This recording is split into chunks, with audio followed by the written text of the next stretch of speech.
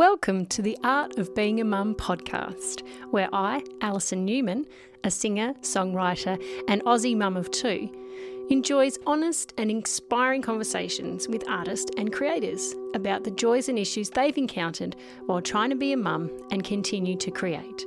You'll hear themes like the mental juggle, changes in identity, how their work's been influenced by motherhood, mum guilt, cultural norms, and we also stray into territory such as the patriarchy, feminism, and capitalism.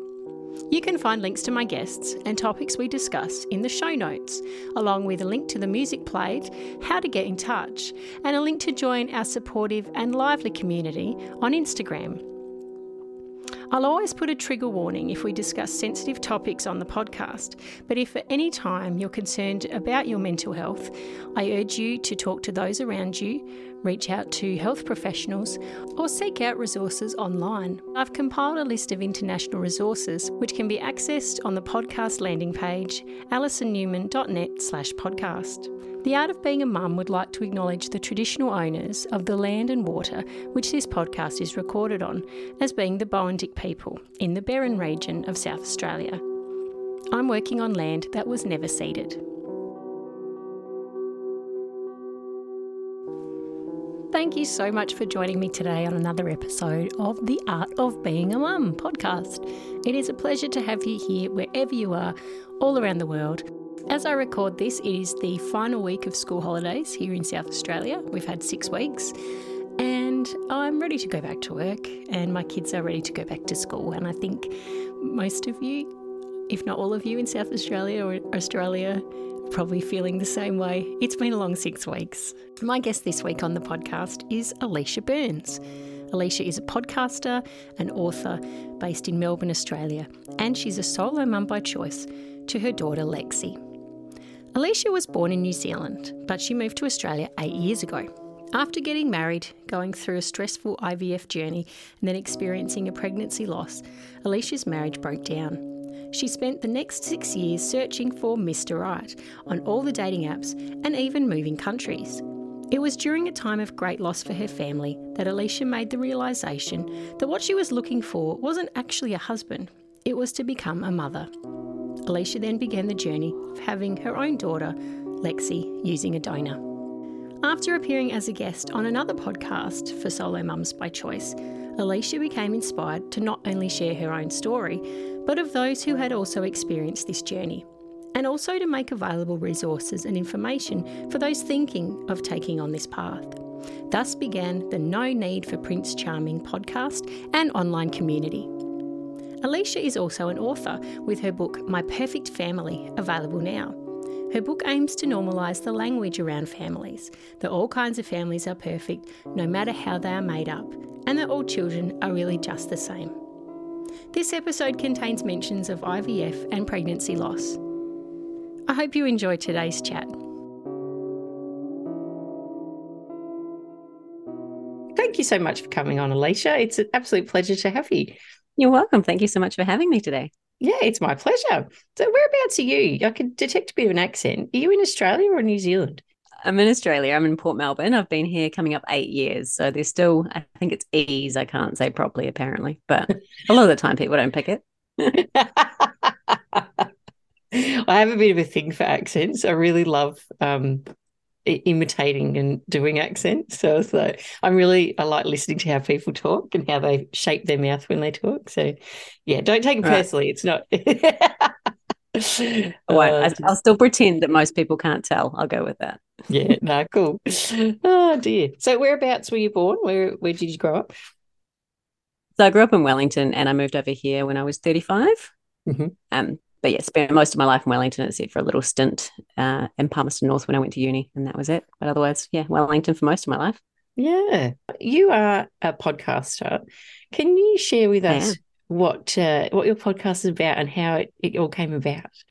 So my podcast is interviewing Australian women who have decided to take motherhood into their own hands by having a child using donor conception. So it's called No Need for Prince Charming, and basically plan A didn't work out, or maybe that was never your plan A, you just didn't want a partner and you've gone on to have a child alone. It was inspired because that's the journey that I've ended up having to take. It's been a long road to get to that point, but at 38, I decided to have a child on my own because plan A wasn't working out.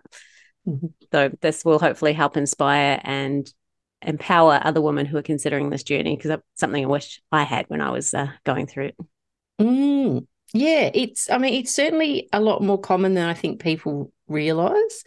Personally, my town's only got, say, 30,000 people. And I know two people, like friends of mine, that have taken that journey.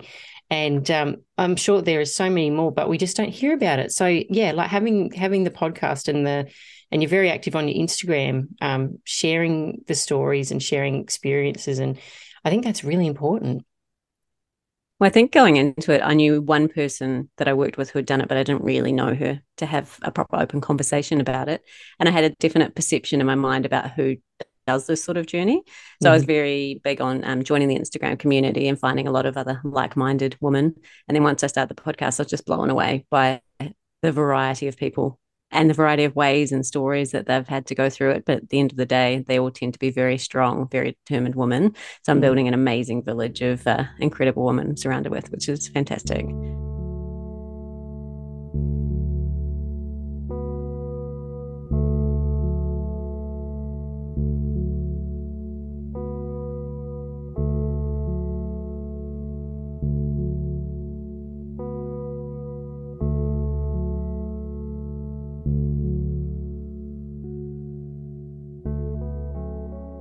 The reasons that mothers decide to do this, what sort of reasons? Are they very varied reasons? So for quite a few, it's just they've tried, they've internet dated, they've been married, they've had relationship failures, whatever else, and they just get to the point where they just haven't found the right partner to have a child with.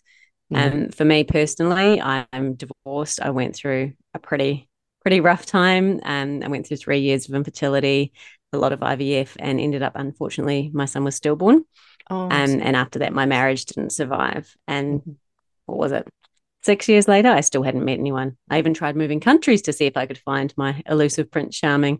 I've done all the dating sites, I've done everything, but just nothing close to a relationship. So the day my dad died was actually the day I decided to do this. I thought what was most important to me was finding a partner, but actually what was most important was having a mother. And I'm glad that it happened when it did. Otherwise, it could have been too late.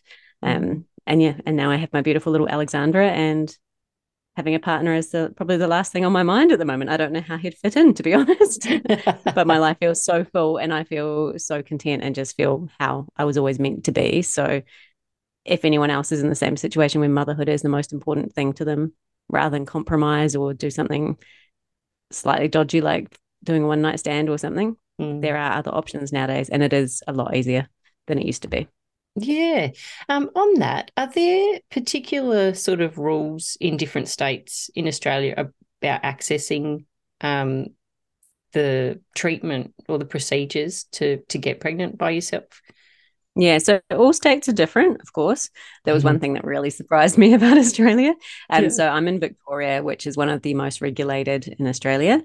You basically can only use clinic recruited sperm. So every donor will be based in Victoria themselves. They are starting to tweak the rules a little bit, that they might be able to do overseas sperm, but it does mean that each individual clinic has to recruit its own donors, and it can be quite hard for them to do that. So you might have, especially after the pandemic, people are finding very hard to get access to sperm. So whereas I had a choice of, I think, 30 and 14 of which were Caucasian, and I wanted my daughter to look like me, so I wanted a Caucasian donor, so I could have like a fun party with my girlfriends and have champagne, and I made sperm cookies and sperm bruschetta toasts, and we went through all the profiles and and then worked out which one we wanted. I cut out heads from magazines and we gave them names. Made a really big deal about it to try and make it really fun.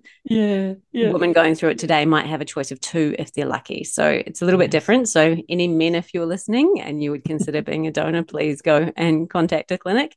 There's a definite need for it now.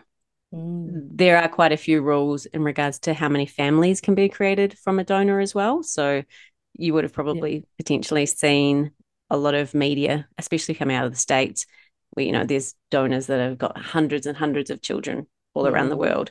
In Victoria, you can only give to 10 families. So Yeah. potentially there are 9 other families that my daughter has half siblings created, and they can have unlimited children in that family, but it's only 10 families total. Yeah, right. There are other ways, I suppose, that you could go down this path, using a known donor, or there are some that aren't clinic recruited that are doing it through websites and that sort of thing. And you just have to be very careful if you are going to go down that route. It's just there are a lot of legal potential implications and other things that could come about. So the safest way is to go either with someone that you know and get the proper legal documentation, or to do it through a clinic. So also in Victoria, there's a governing body, I guess you call it, called VATA, and they look after managing all of the donors and donor recipients. And then in the future, if my child wants to make contact with her donor, they'll help manage that for us, because you can't actually be an anonymous donor anymore. So you have to be what's called an ID release. So when the child turns 18, they can get access to contact you. I was actually going to ask about that. Like, what's the ramifications down the track if a child decides they'd like to meet their biological father? Yeah, right. That's really interesting. With VATA as well, they do counselling and things before you meet the donor. So they help facilitate that contact in the first place. And then they do counselling for yourselves, your child, and the donor before those meetings happen as well. So everyone's going into it in the best frame of mind to get the best out of it. A lot of donors will say that they are open to contact before the child is 18 as well, if the child wishes that. So that's something you can pursue, again, through VATA. And I think all states are different, but I think Victoria is the best for that sort of support, which is great for us because we live here.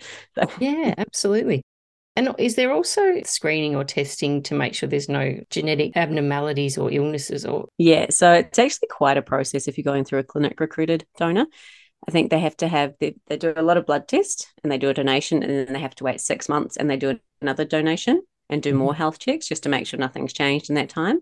And when you get the donor paperwork, when you're selecting which one you want, it's got the full family history in that as well. So if they had some sort of, they were a carrier for some sort of, say, chromosomal issue, potentially they wouldn't be allowed to be a donor, or it would be clearly displayed on their donor profile so you knew what you're getting into. Yeah. But you can see, that their grandmother had cancer, or their father died of a heart attack, all of that sort of thing. So you've got the full medical history if you're going clinic recruited, that you can see exactly what you're getting yourself into, because some people might have in their family a high chance of cancer, so they might want to avoid a donor that's got that as well, to try and minimize and passing things on. So you get a lot of information if you do the clinic recruited path. Yeah. Just another question. I'm finding this really interesting. When you get the little book to look through to see who you're choosing from, do they give you information on what they're like personally, like their traits and stuff like that? Like, how much information do you receive about the donor? So mine's going back, 3-4 years now. And things have changed a little bit. Yeah. But you get a list of the profiles with very simple information, like their age, height. No, not the age, just their height, hair color, eye color, nationality, I think. And then from that list, you would narrow it down to the ones you want to get full profiles for. The full profiles then give the demographic information for the parents as well. So you can see, so I could sit there and do like my 5th form biology and go, I've got brown eyes, my dad had blue, there's a chance that, and his mother had green. So, and it worked out because she got hazel. So, but you can do all that sort of thing. But then also they answer some questions, and then it's up to the donor really how much information they put in there. Some are very short answers, some are very long, but it can give you a bit of an indication about their personality. My donor specifically, when I read his profile, I was like, I know, or I feel like I know, if I met you in real life, we'd get on really well. We had very similar values. He was all about family and animals, and just the way he'd written his answers, I could have written that myself. So yeah, right. And there's a wide variety. There's, highly educated. There are some that's concrete workers. There's everything. So there should be someone for everyone, because everyone has different tastes in what they're looking for. But you do get quite a bit of information. Since I had my successful round for my daughter, though, they have changed things, and they have a new sort of donor bank, which they call Adam. I went through City Fertility, and that's who they use. And when I rang up, because you can ring and find out if there are any siblings, you can't get much information. You can just know that there is one or not. They had more information from him, including toddler photos. So I now have toddler photos of my daughter's donor, which is really interesting, because I always thought she was identical to my dad. Yeah. And then I saw the donor photo, and it's like, okay. So, yeah. So some clinics give you a lot of information. I think if you're in other states, like particularly Western Australia, they use more American sperm banks, and you get a lot of information. Some people even get recordings so they can hear the voice of the donor. So wow. There is quite a bit that you get, but it's not quite like the movies where you're flicking through the books. Oh dear. Oh, that's so interesting. Thank you for sharing that.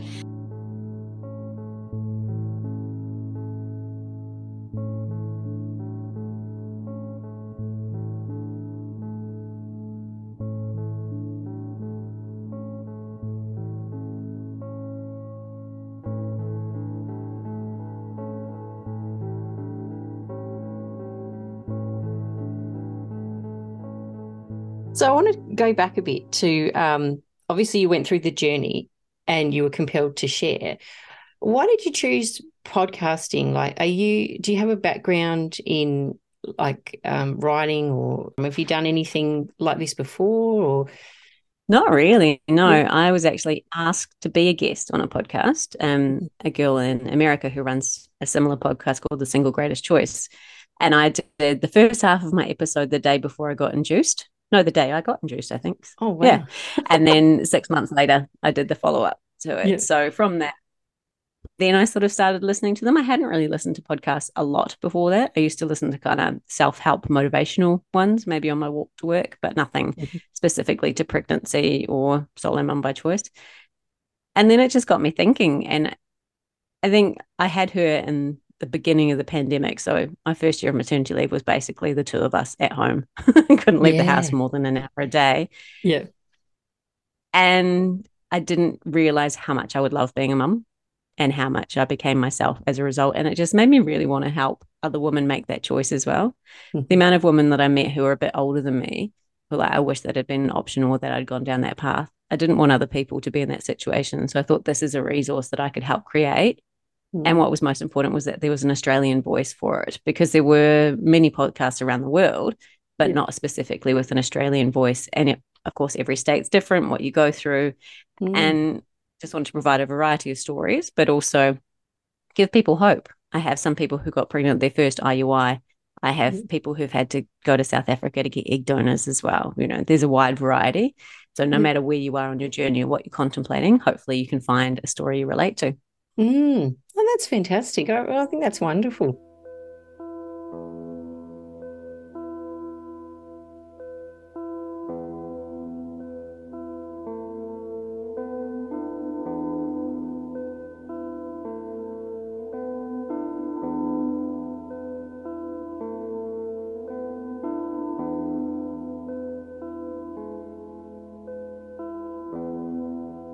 I want to talk more about your podcasting. How did you find setting it up and getting into it? Are you the sort of person that, I was talking to someone else the other day about when they started their podcast and we were comparing our styles.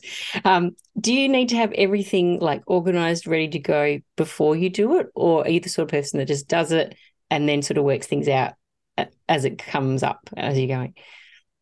I think I watched quite a few YouTube videos that I found. Like I didn't even know how to do the RSS feed or how it even got onto Spotify. So I just did a bit of Googling and research, and I'd worked that much out. And I was like, okay, so I need to get a website where I can do this all. And then I need to find some guests, and how am I going to record it?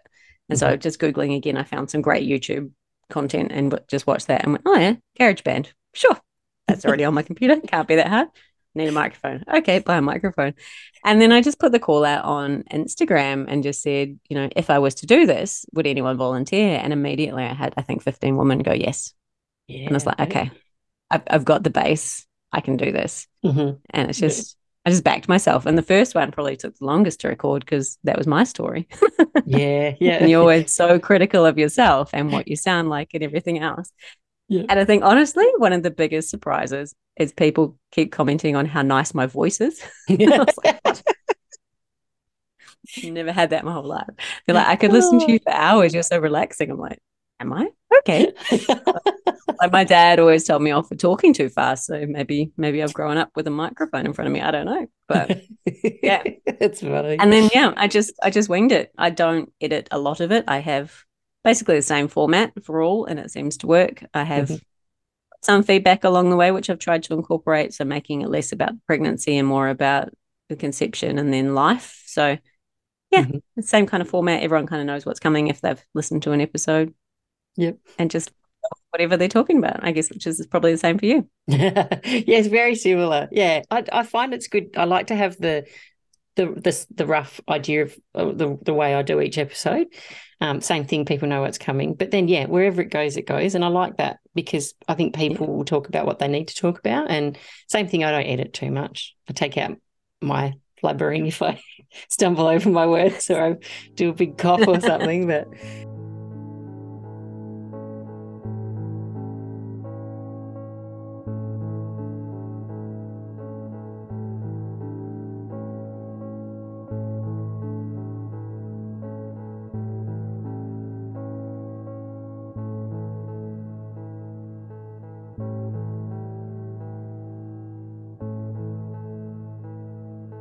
your daughter, how old is it? You call her Lexi. I've noticed on your Lexi. On your Instagram. She calls herself Alexandra, though, so I should probably start doing that. Yeah. She was Alex to start with, but because she had no hair for so long, even though she was wearing a lot of pink, everyone thought she was a boy, so I changed it. My favourite Grey's Anatomy character, it works. Oh, I was actually watching that this morning.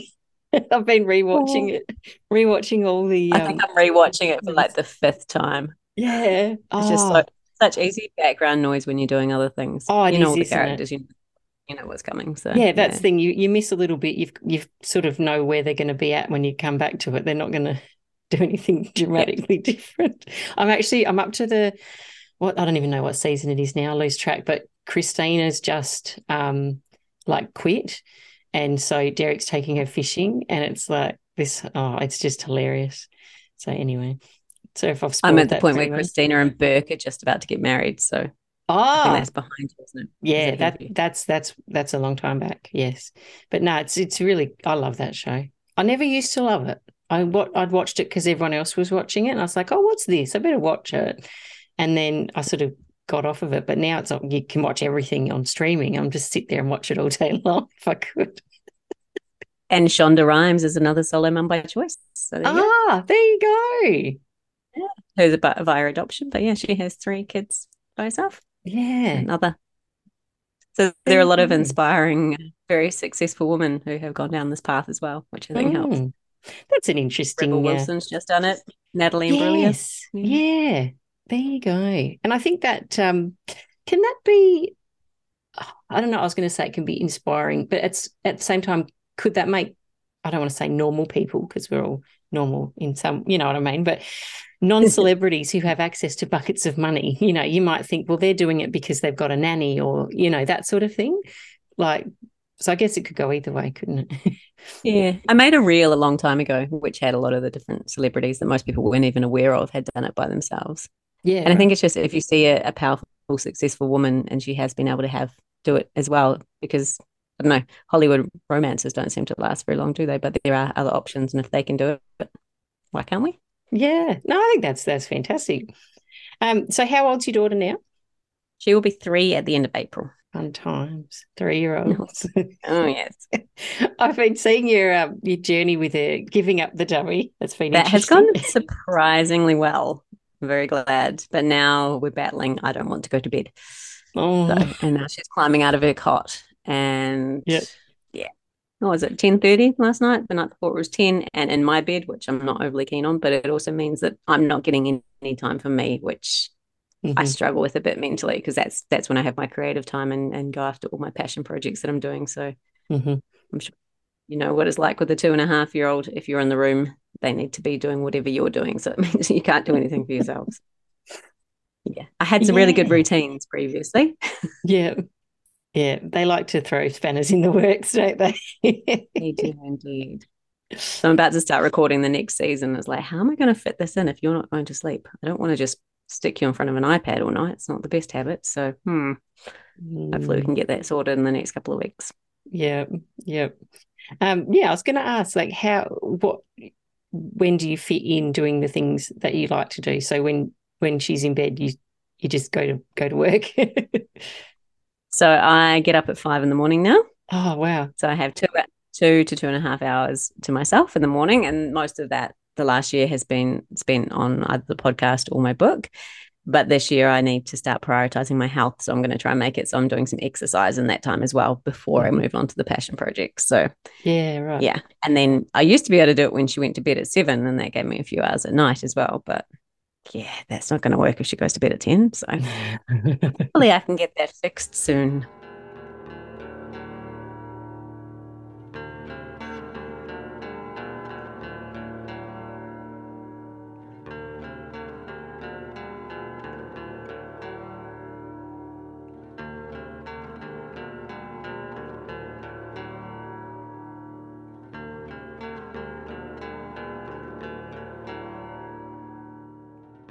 So your book, I'm guessing that's about your journey and your experiences. No, No? Okay. no. Tell me what My it's about. book it's actually an illustrated children's book. And it's Oh, trying to bring awareness and normality to the language associated with donor conception. So it's showing that all families are beautiful and perfect, no matter how they're made, and that yeah. all kids are just the same as everyone else. So I think there's 12 families in it, and I've got everything: same-sex families, divorced families, widower, and solo mum by choice, and just normalizing the language. So, with the same-sex family, they had their child as a result of a surrogate, or it's written better than that. And then with me, it's with the help of a donor. So just normalizing that language, that ideally kids will get to the stage where they say, oh, Lexi doesn't have a dad, she has a donor, and not think anything more of it. It's just pass away comment and just completely normalized. So That's yeah, awesome. I'm just waiting for my first print run to arrive. Really excited, but hoping. Congratulations. That's so exciting. So did you illustrate as well? You No. give me another surprise. That was probably the hardest part out of all of it. So when you were asking before how I went about doing the podcast, this was something I've had ideas about writing books for, oh my God, I don't know how long. I've started my memoir probably about 50 times and never done it. But then I had the idea of doing a children's book, and then this idea kind of came to me that there's nothing really in the market that normalizes that language. I think my target market is, shall we call, air quotes, normal, traditional families. So then if they've got, little Sammy comes to school and he's got 2 dads, how do I explain that to my child? Here's a book that just shows you all of that and makes it really normal and really fun. So a woman that I'd met through Instagram had published some donor conception books, which are more targeted to couples who've had to use donor eggs or sperm or have done it by themselves. And that talks more for the child about how they were conceived. And I didn't want to do another book like that because there are a few out there, but I had a really good conversation with her to understand exactly what she went through. And then I got over that whole paralysis of how, and I had a clear plan. Okay, this is what I need to do to get it. The words were probably the easy part. It was finding an illustrator that was the hardest. Right. Yeah. And I went through a few through on Fiverr and everything else. And I ended up putting a call out on LinkedIn and Instagram to see if anyone knew anyone. And then I got recommended my beautiful illustrator through that. She's got a friend that's actually solo mum by choice that was following me. And so then I got in contact with her, and oh my God, I loved the process. Like both her and I miss it, because like every day she'd be drawing different pictures and we'd be having calls on it and going, oh, what about doing this and these changes and tweaks? And she learned a lot on the process as well. She's comes from a very traditional family construct. Her husband's a detective. She's got 3 kids. She lives in small town Victoria, very different from the world that she was illustrating. But she managed to take the pictures out of my head onto paper, and I just love the result. And the collaboration that we did to do it as well was just a really beautiful process. So fantastic. So what did you call the book? My Perfect Family. Yeah, right. I love that. So when will people be able to get their hands on it? So pre-orders are open now, and I'm just waiting for the first print run to arrive. So yeah, you can order it now, and by the time the podcast comes out, I'm sure it'll be in my hot little hands, and I'll be sending it out and spending my nights fighting a toddler to package up books. But that's okay. Oh, fantastic. So you've got a website. What's your website called? It's myperfectfamilybook.com. Beautiful. All right. I'll put a hyperlink in the show notes for people to click away on. Oh, well done. That's fantastic. I work in early childhood education. So I've worked in childcare, long daycare setting for 9 years, and now I work in kindergartens. And I'm really amazed by I want to say the quality of children's books and then the not quality of children's books. There are some really, really poorly written books. And I think, how the heavens did this ever get printed? Like, how did this get past the checking of what's appropriate? And then there are some lovely books, but I've never seen a book that is doing what you're doing. So well done. I'm really excited. I'm going to grab a copy. Yeah. Yeah. I think there's some beautiful books out there that show different families, but they don't talk about how they're made. Yes. Yeah. So hopefully just solves that little gap as well. And I'd love to get it into daycares and schools. And like I say, I think the target audience is actually more traditional families, so that they can help explain to their children that families are made all sorts of different ways, but every family is perfect, no matter how they're made. So yeah, absolutely.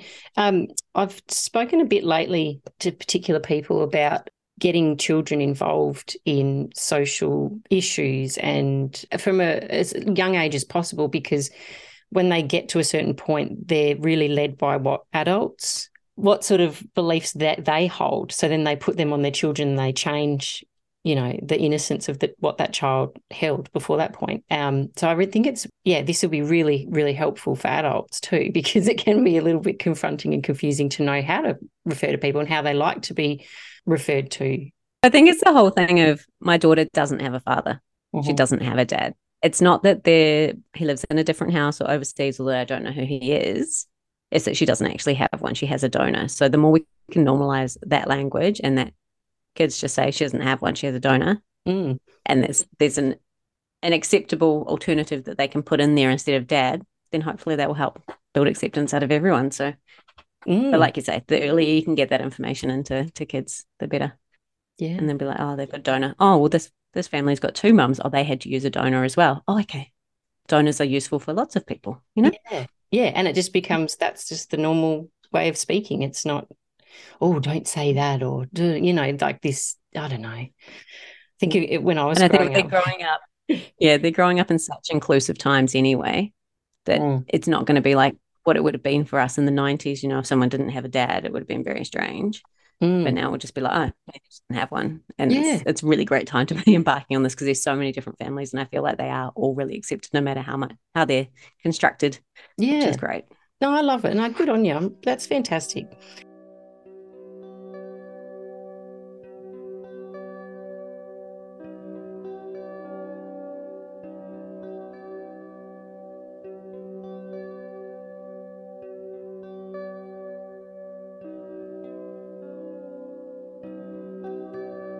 You're listening to The Art of Being a Mum with my mum, Alison Newman.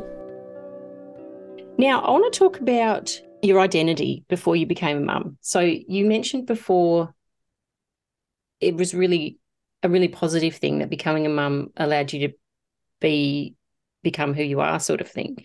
How was that experience for you? A really, really positive thing. Really positive. Yeah. So I think when I look back on it, as long as I can remember, all I wanted to do and all that determined success was for me was to get married and have children. I don't know where that's come from. If that was just, I grew up in the 90s and watching Beverly Hills 902, and I don't know. But as long as I can remember, the most important thing was to find that husband. So I found a husband and got married at 28. Turns out he wasn't the best husband for me, and I probably just settled because I wanted to tick those boxes and have the husband, have the white picket fence, everything. I also wanted the career, and that was kind of what defined me. So once I lost the husband and the big house, the only thing that was left was my career. So I started focusing really strongly on that, and doing everything possible, and usually not in the best ways, to find the new man and the husband number two. I was convinced. So in New Zealand, you have to be separated 2 years before you can get divorced. I was convinced I would be engaged by the time, that I was divorced. No. And I think so much of my self-worth and everything else was determined by whether I had a partner or not, which is, in hindsight, very sad. But I even got to the point, I moved to Australia and I contemplated freezing my eggs, but thought, no, what's more important is that I find that other person to share my life with. And if it's meant to be, it will work out. And that was, I think, just probably bearing down the trauma of having to go through infertility for so many years and my stillborn son and the rest of that. When I made this decision, I don't know. When I got pregnant, I had quite a bit of anxiety throughout the pregnancy after, obviously pregnancy after loss. But once I could start feeling her move and that sort of thing, I relaxed a bit more into it. And I just had this overwhelming feeling that it was going to work out. And I just had faith from that point that it was going to. And then once it was just me and her, so like I said, it was full pandemic. I think my last 7 weeks of work, I was at home. And then my neighbor dropped me at the hospital.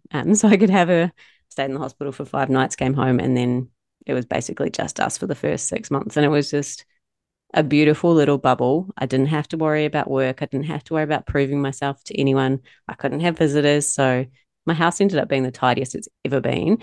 But, it wasn't that pressure because people were here. It was just because I had nothing else to do. It was so relaxed. She was a great sleeper and eater. And I don't know, I just felt so content in myself and my own little life. And I still feel that way now. I mean, it's a bit of a hustle at the moment because I have a full-time job as well as all my side things and her. And I want her to experience as much as possible and do things that, interest her. So we're doing swimming lessons and dancing and all of that sort of stuff. So it's a pretty busy life. And the thing that's gone is my social life. Yeah. But I don't need that. Like I used to fixate on that being a definition of how popular or how liked I was or whatever else. And it's like going out to a bar is the least interesting thing possible to me right now. I want to spend it with quality people and doing quality things. And ideally that involves my daughter as well. So yeah, life has changed considerably. But no, I love it. Yeah. That's wonderful. That's wonderful. So, sorry, I keep looking at your cat sitting there. Tell me about your cat. What breed is she? She's Burmese, and she had her teeth done last week. So she just go back to the vet today. She's been very quiet since. Normally she just jumps up and down on my desk and cries the whole time. So at least she's quiet. But yeah, she's in a lot of meetings. Hello, darling. Hello, Puss Puss. Oh, I used to have a Burmese, and his name was Teddy, and he was, oh God, she's gorgeous. What's her name? Leo. Oh, hello. Yeah, he was a beautiful boy, but when he came sort of matured, he started attacking my other cat that he had living with us, an older cat, and we ended up having to find him a new home. But he had a lovely home as a single cat. He just wasn't the sort of cat that could live with other cats. Well, she had a brother who I lost last year, a year ago. Yeah. And then I got the dog, and they were not happy about that. And the old cat, her brother used to beat up the dog. So when we lost Rodrigo, now Cleo and Lumi like cuddle up together and things, and I think they're protecting each other from the toddler instead. So yeah, it's a little zoo around here. Oh, love it. It's awesome.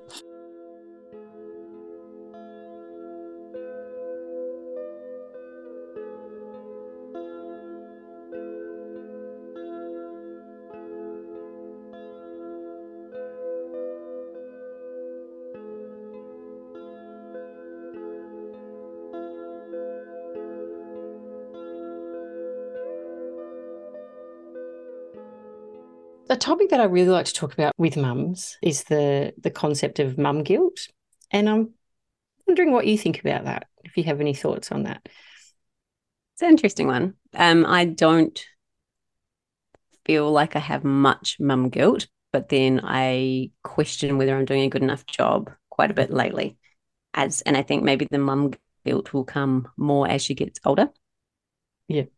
And I think it's if I do not have the downtime to be able to have time to myself and pursue my things, that really starts taking a toll on me. And unfortunately, that can come out on her as well. So, if she's not going to bed till 10:30, not my best mumming. I have never felt guilty about going back to full-time work. My mum and dad both work full-time. What I am very conscious of is that I don't want her to see me working and prioritizing work over her. So going back to work, I've had very strong boundaries and I've managed to stick to them. So previously, before her, I would be working sort of 60 to 80-hour weeks sometimes. Now, you don't get me out of 9 to 5:30. That's it. I think going back to working from home for most of it, because of the pandemic, did help make that transition a lot easier. And we have really strong routines that mean that we have some quality time in the morning and we have quality time when I pick her up at night as well. And we try to do the same sort of things. So yeah, I think that daycare is actually the best thing for her as well, like being with her little buddies and what she's learning in that social interaction. So I don't feel guilty about that. And I don't think I'd be a very good stay-at-home mum anyway. My dream would be that I don't have to work for someone else, and that my book and whatever else I pursue can allow me to have sort of an income where I can be there more present, especially when she goes to school and she has those shorter days. I would love to be able to drop her off and pick her up each day and take her to whatever activity she's doing and be more involved in her life rather than leave that to someone else. But my mum actually moved over here when I had my daughter. Yeah, right. So she lives 10 minutes walk away. So beautiful. at least if it's not me, it will be grandma. So I'm very, very lucky for that. But ideal world, by the time she's at school, I'll be able to be even more involved. But she definitely is the priority when I'm not at work. So you're trying to get that balance between working from home and working in the office makes a big difference as well for trying to have that quality time at home to just focus and do work and do most of my meetings. Like when I go to the office, it's just back-to-back meetings all day. But tick all those things off so that my days at home, I can just focus and get work done. So again, and then trying to do so I do the washing during the day and that sort of thing as well. Yeah, that's always waiting for us. On between meetings.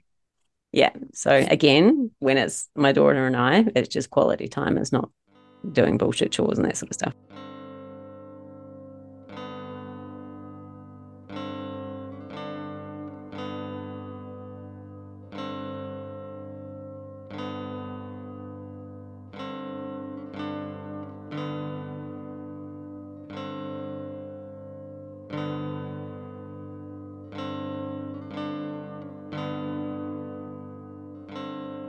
I knew you wouldn't.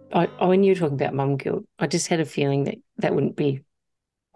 Well, it doesn't feel like it is. No. Yeah, I think that's awesome. I love that. I once had someone, I think I've had 2 people on who didn't have it, and one of them had to Google it because they just didn't even know what it was. And I thought, that is so awesome. That's what we all should be like. Yeah. Well, I think most of it is sending them to daycare, isn't it? But I think that's the best thing for her. She loves it. Honestly. I'm not going to feel guilty about that. No, never feel guilty for that because I've been in that industry and it is wonderful. The children thrive, the social interaction, what they're learning, and just the stuff that they can do there that they could never do at home. You know, it's just. And when you pick them up, you get these lovely compliments, and it's like, well, I must be doing something right. Yes, I'm happy. And then I think the other thing is by working full time, it means that I can afford the lifestyle that I want to give her. So I'm not going to feel guilty about that either. No. Yeah, no, that's. I would rather have that than struggle and have to worry about, if I had enough food to feed her or pay the bills. I'd rather be able to, go to Fiji. So yes, that'd be exciting. Have you done much traveling, the 2 of you? We went to New Zealand at the end of last year. I'm going to say that was a trip, not a holiday. It was hard work. New Zealand is not a great place for toddlers. And I think we probably went too long, but it was really important for mum to go, and it helped her solidify that she had made the right decision. So that was good. And it was lovely for me to be able to introduce Lexi to my friends that, I haven't seen in years. But no, next time I want kids club so that I get a holiday too.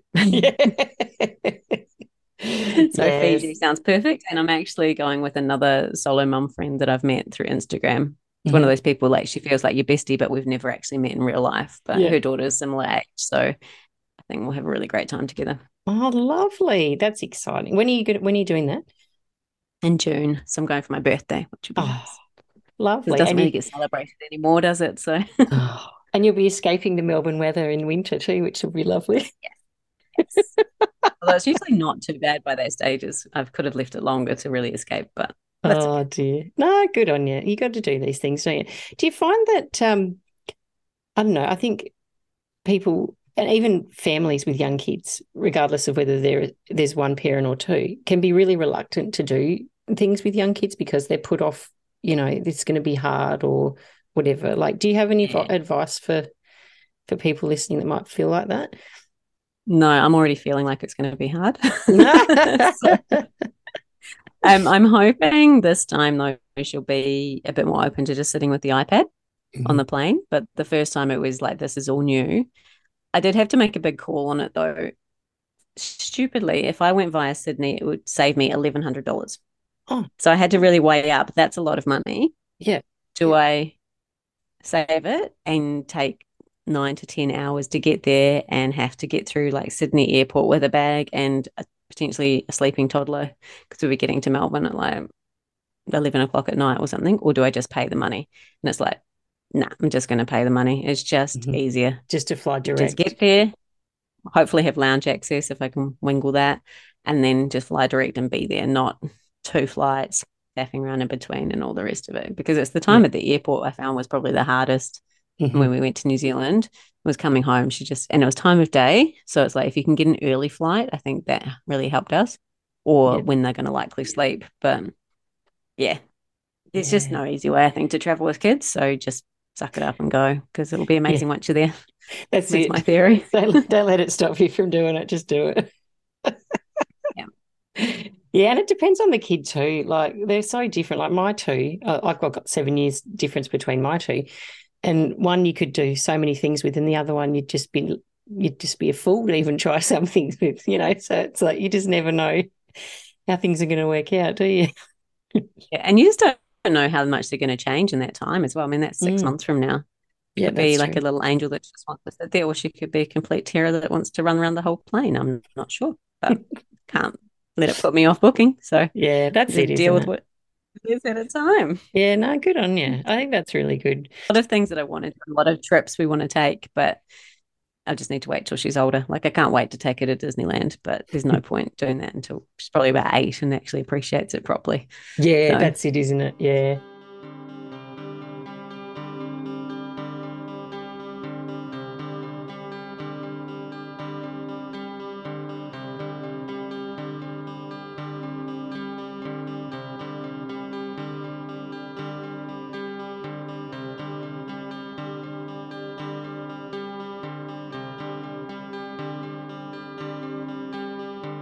So you talked before about needing to do your passion projects like that as your outlet. Is that something that you really hold on to as something that's really important to you and part of who you are? I think so. I think previous to Lexi, my outlet was sewing, and I did a lot of that. When my first year maternity leave, again, I still did a lot of sewing, and I was making a lot of things for her. But now it's I've got a why since I've had her. And so I'm so passionate about creating these things and actually having follow through as well. I think I've been someone who's always had a lot of ideas, but just not the courage to back myself to follow through with them. And I want her to see me as someone who does that, so that she can be encouraged that if she has ideas, she can just go ahead and go after her dreams as well. And I think maybe it started with my dream was to become a mum, and I had the follow through to have her on my own. So if I can do that, I can do anything. And I think getting really clear. So I did some dream life work through, I don't know, it's Kiki K book or something. And I got really clear that I would love to not have to work for someone else. And so it's finding what are those things, and I guess getting over the imposter syndrome a lot of the time as well, to say, I can be that person and I can do these things, and that there is worth in what I'm doing. And I think the podcast was the first start. The fact that I have people volunteering, I haven't really had to go out too hard or chase people down, and I've got enough I did a full season, and I've already got, the first few months of this year done. I just have to edit them. I'm sure you put that off too. But it's like, I can do that, and that was successful. I just need to work out a way to monetize it. And it's like, now I've got an idea for a book. Why not? It's just understanding the how and just do it. I'm getting the networks that will back what I do as well, and it's helping them help their kids. So yeah, good on you. Love that. It's very inspiring. No, I love it. It's awesome. Have you always felt like that throughout your life, or is that something that's happened as you've gotten older, do you think? I think I've always had ideas, and I've always ideally would work for myself. But I've just never had the courage to do it. And I haven't, I think, been surrounded by the cheerleaders that I needed to do that. And now I guess I've got the cheerleaders in the online community, but it's also I've become my own cheerleader with these sort of things. Yeah. But it's also who I've met that can help, and to actually ask for help. So, talking to Nat, who'd already published her book, to understand how she did. And I basically just completely copied exactly what she did. It's just with my illustrations and my words, but it's the same size book, so that I know that it will fit into a certain size envelope, so that I can put it as a large envelope instead of having to pay package, postage properly, and all of those sort of things. Yeah, there's so much to consider. Invent things when you can just learn from someone who's already done it. So and then doing a few kind of self-development courses as well, just to really get clear what my vision is, and why I want the life that I do for Lexi and I. And I think it's because I want it so much for her. But yeah, it just gives me that real drive to try and create it. I've got it really clearly in my head what it looks like, and I can't wait to have that with her. But she's going to take some work, so she needs to go to sleep. That's her part in the plan. All she has to do is go to sleep. Go to sleep, and we're going to have an amazing life. Yeah. I love that. Oh, how funny. Oh, that's great. So obviously in the future you've got the book coming out, which is so exciting. I'm really excited to get a copy of that actually, and to take it to my work too.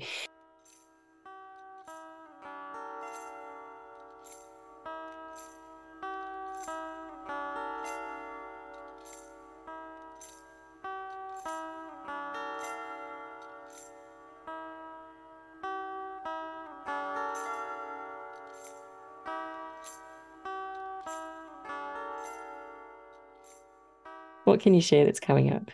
I would love to actually write my memoir.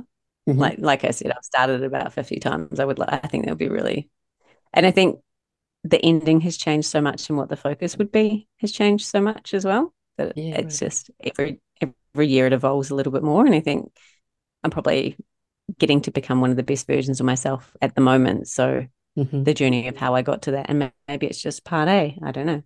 But I'd love to do that. But again, that's going to take considerable amount of my child being asleep to write that.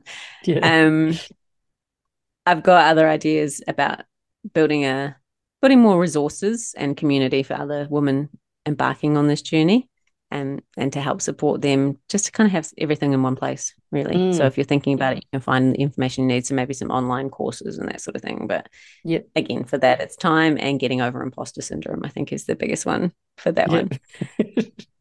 I've got the domain name and I've got the Instagram page. I just haven't done anything with it. It's got a coming soon. So yeah, right. Which is I hope you do it. Solo Mum Society. So I love it. I've got a cool name. Yeah. So I just have to do something with it. Yeah, no, good on you. That's awesome. Well, thank you so much for coming on today. I really love chatting with you, and I've learned so much, and I'm sure a lot of my listeners have learned a lot too. So thank you for sharing so honestly. It's been great. You're welcome. Yeah, and all the best. I'm really excited for you. Good. If you want to learn more, No Need for Prince Charming is the podcast on my Instagram page. So I share probably way too much on that, but yeah. Good on you. That's awesome. Thanks again. The music you heard featured on today's episode was from Alemjo, which is my new age ambient music trio comprised of myself, my sister Emma Anderson, and her husband John. If you'd like to hear more, you can find a link to us in the show notes. Thanks for your company today. If you've enjoyed this episode, I'd love you to consider leaving us a review, following or subscribing to the podcast, or even sharing it with a friend you think might be interested. If you or someone you know would like to be a guest on the podcast, please get in touch with us via the link in the show notes. I'll catch you again next week for another chat with an artistic mum.